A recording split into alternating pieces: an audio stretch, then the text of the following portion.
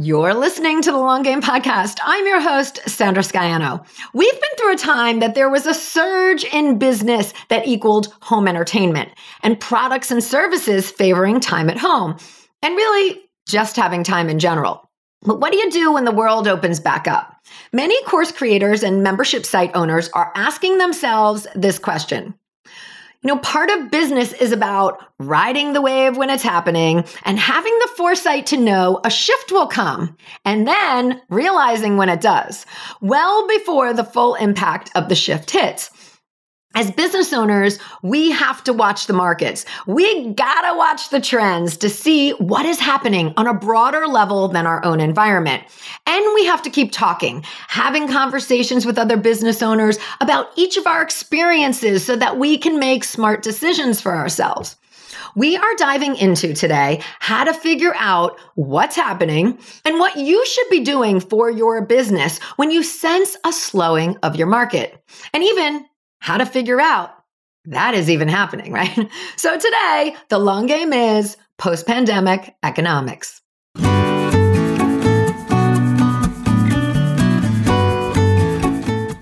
You're listening to the Long Game Podcast with Sandra Scaiano. In a world where everyone is doing, it's easy to get lost in a sea of comparison, secret tricks, and promises of overnight success. The long game is my approach to business. The actual day in and day out philosophy that you have to show up, you have to do the work, and there's no quick fixes for long-term success. I'm a web designer, digital strategist, and energetic thinker, and I'm here to share the process and lessons I experience with my clients daily who are going through the same struggles of building a business as you are. We'll hear from successful entrepreneurs sharing their long game strategies, and I'm fun, so we're going to have a little fun along the way too. Thanks for being here. Let's get to today's episode.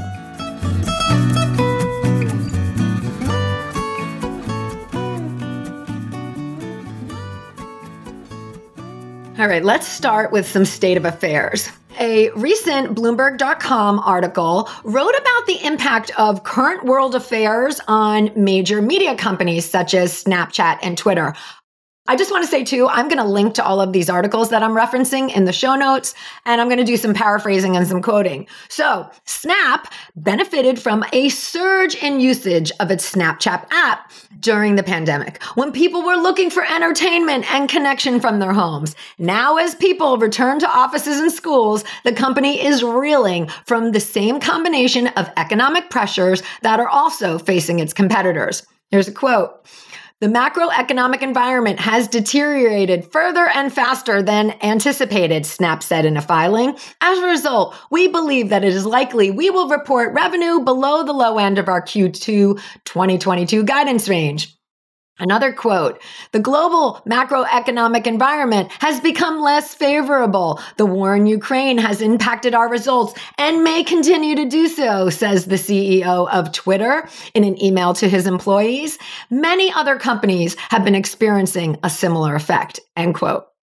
And then there's the pandemic story of the super popular brand Peloton. The brand absolutely surged during the pandemic. With lockdowns and gyms shuttered, Americans were looking for things to do at home, including exercise. And Peloton and sourdough bread were some of those answers.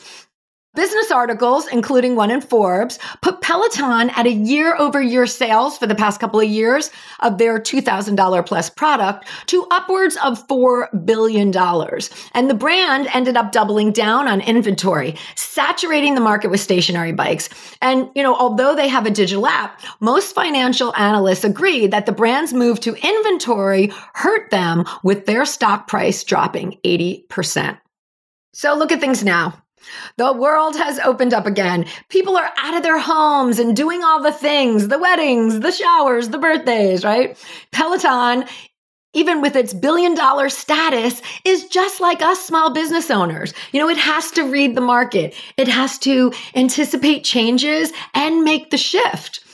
For many online course and membership owners, sales were doing really well during the pandemic.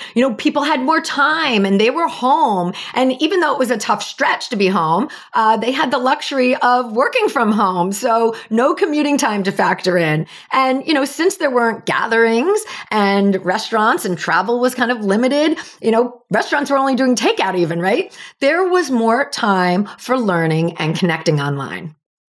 So I'm an active member in a number of business memberships, and I have been prompting, being part of, and listening in on the conversation of where are small business owners now with the current economy? And there's a lot to consider. For one, the world has opened back up, but the pandemic is not over. There are still waves happening across the country. And I personally think we're just at a place where we are figuring out how to live with it, right? And there is now an ongoing war between Russia and the Ukraine, and that most certainly has its ripple effects. Here in the US, gas prices, cost of goods, availability of goods are all stressors on the American investor who are running to their financial advisors, freaking out over what should they be doing. This is a global economy. And what happens in the markets ends up being felt on Main Street, and that includes us too. So a recent entrepreneur article on The Economy states, as to what exactly comes next for the global economy as these opposing factors reach their boiling point, JP Morgan Chase CEO shared a frank warning that you better brace yourself for an economic hurricane. And despite his prediction of an inevitable economic storm, another person at JP Morgan believes the quite opposite and actually predicts an upward turn in 2022. And that the stock market might actually erase all of its losses by the end of the year. So, there's that, right? Opposing viewpoints. But from the conversations I'm having, we entrepreneurs are being smart. We are being proactive with having these conversations. And these conversations mean we are not living in the abyss to be sidelined when the official whatever it is, happens, right? Like by having these conversations, we are also aware and we're making the shifts now to navigate the uptick in the change, right? Like people being away from home again, or the tightening up of their purse strings, and people taking stock of all their subscriptions and like canceling things. So how do we handle it? That's the big question, right? Well, let's run down some ideas. First, I'm going to say, don't freak out. The beginning of the pandemic, that was the great freak out. It took us by surprise, and we are not repeating that. But having gone through that, we're smarter now and we're more aware. Like all instances here are an opportunity. And you being so close to your business, like you can come up with whatever ideas and you can implement anything that you need. So I want to remind you that you are stronger than you know. And this is not just about weathering the storm or the hurricane, as the CEO of JP Morgan Chase puts it, but it's about doing your good work and feeling good about the ways that you are doing it. All right. So number 2, I want you to think about where your audience is now. Like, what are they prioritizing in their lives at this moment? This moment in time, what's important to them? How does what's happening affect them? And how can your product or service still be a solution in all of that?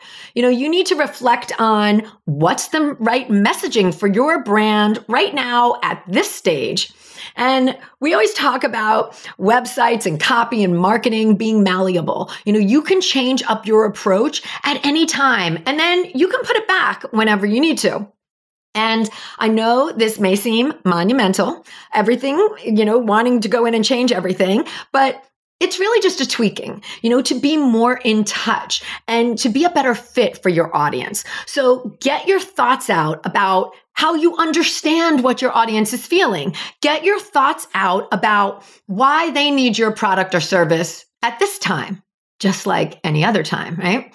I'm also into surveying your audience. Like, this is a good time to just ask them. Make it easy, a few quick questions on a Google form. And this gives you something solid to base your marketing decisions, your copy decisions off of. so many times we can just apply a reason to the situation, like, oh, the economy, people aren't spending, when in reality, maybe you've exhausted your audience, or you've, thrown too many offers at them at the last launch. And, it can be something entirely different that you can adjust. And, I do believe that people are out there spending money. I'm seeing that.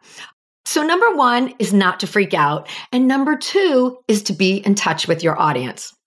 Okay. Number three, another thing you can do is take a look at your offerings and pair it up with the knowledge of where your audience is right now. So let's say your audience is moms with kids, and food inflation and gas might be their worry, so they are pulling back on spending. But because of what you do, these people need your services and community more than ever. So perhaps you repackage what you do. Is it a big course? Break it down into mini courses at a more affordable rate.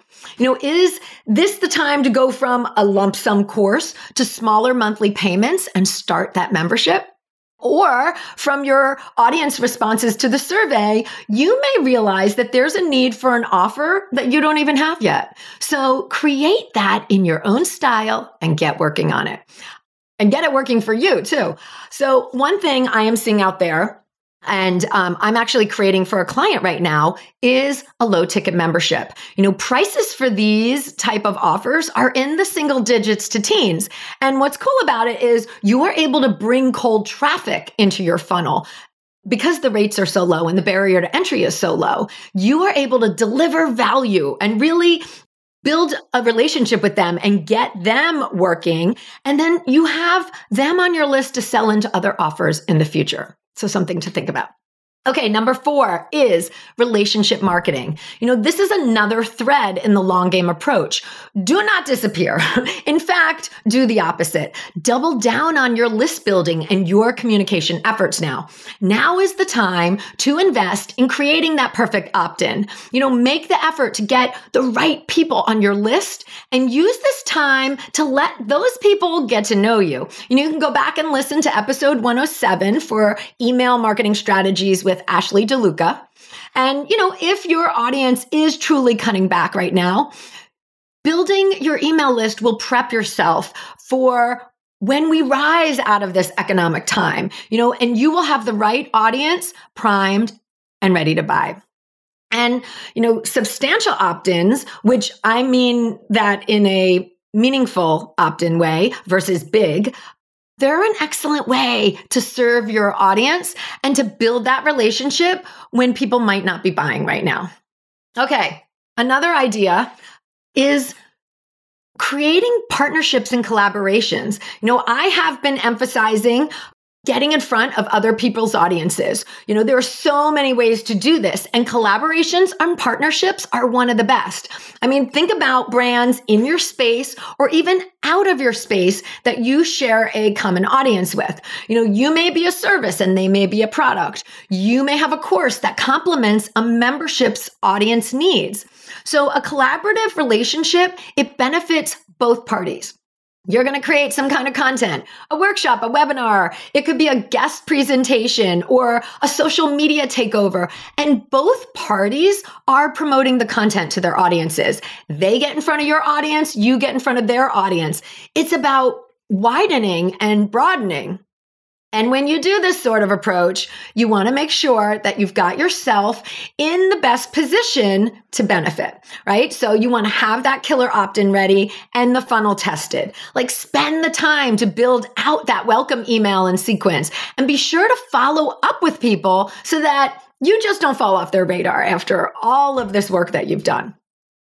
And you can also think about what's the best place that you want to nurture these new people to your list that you've welcomed on from the collaboration. Make that your call to action. I definitely want to say you want them on your email list. So the opt-in is probably the first place to start. But once they're on your list, you can ask them to follow you on your favorite social media platform. So then they're seeing you on a more frequent basis. And you're going to be surprised, how many new eyes you can get, new conversations you can get going through collaborations. So here we are, right? We've gone through a number of things that you can do if the economy starts slowing and you start feeling it in your business, right? Number one is don't freak out. Number two is think about where your audience is right now. Number three, look at your offerings and, make sure they're pairing up with where your audience is right now. Number four, continue with relationship marketing. And number five, check out collaborations and partnerships. We're feeling like it's pretty much post-pandemic in terms of like us getting back to normal, We're out there, but so much is continuing to transpire in terms of the economy and in the psyche of consumers. Consumers have been reeling from all these various emotions. And we as business owners, we need to be in touch with what consumers are going through to better position our products and services. And it's important to build this bank of information for yourself so that you can anticipate what's coming down the pipeline for your business. So how do you do that, right? Well, I'm going to share two ways that I do it for my own business. And number one is be well read. I gather news from various sources, right? I've mentioned several in this episode: the New York Times, business magazines, economic media. Besides the fact that I love to see what's happening inside business through these publications, they have well-researched reporters who are talking to these industry leaders. There's also aggregate news sites, and they pull articles from multiple sources all over the web. And I find these to be super helpful in bringing pieces of news and information to my attention that I might not see, right? So we all, if you're an iPhone user, Apple user, there is one news aggregator that we all have access to, and it is Apple News. It's the little news icon, red and white, on your phone and your iPad. You go in there and they have news from all over the place, and don't get yourself into the rabbit hole of the celebrity stuff. Keep it business, okay, when you go in there. Okay, so, big business, they need to report their earnings. And you can glean a lot about what the state of affairs are and what's to come by what these larger businesses are experiencing and reporting. Okay, and number two is to lean on your communities and your business friends. Here is where you need to connect. See what conversations are being had in groups and see what the experiences of other business owners in your niche are. See what they are sharing. This is like a finger on the pulse of what's happening in real time. But let's do a caveat. You must always take these instances with perspective because you never really know what's happening inside someone else's business. But that being said, groups are really a great resource for a collective feel, for a wave of what's happening. All right, a lot of stuff here today. So this episode has been on my mind, and I'm really glad to be bringing these ideas forward. No matter what, you have options, and you get to make the decisions in your business. So go out and read the news items, listen in and participate in conversations in groups, and formulate your own ideas for what is happening in your industry. What you think and what you feel, your gut, it will not steer you wrong. All right. Hit me up if you have any questions. I love talking about this stuff, and everyone have a great week. Thanks for joining me today. You can access more info in the show notes at thelonggamepodcast.net. If today's show connected with you in some way, please share it with your friends or hop on iTunes and leave me a review. Until next time, keep playing the long game.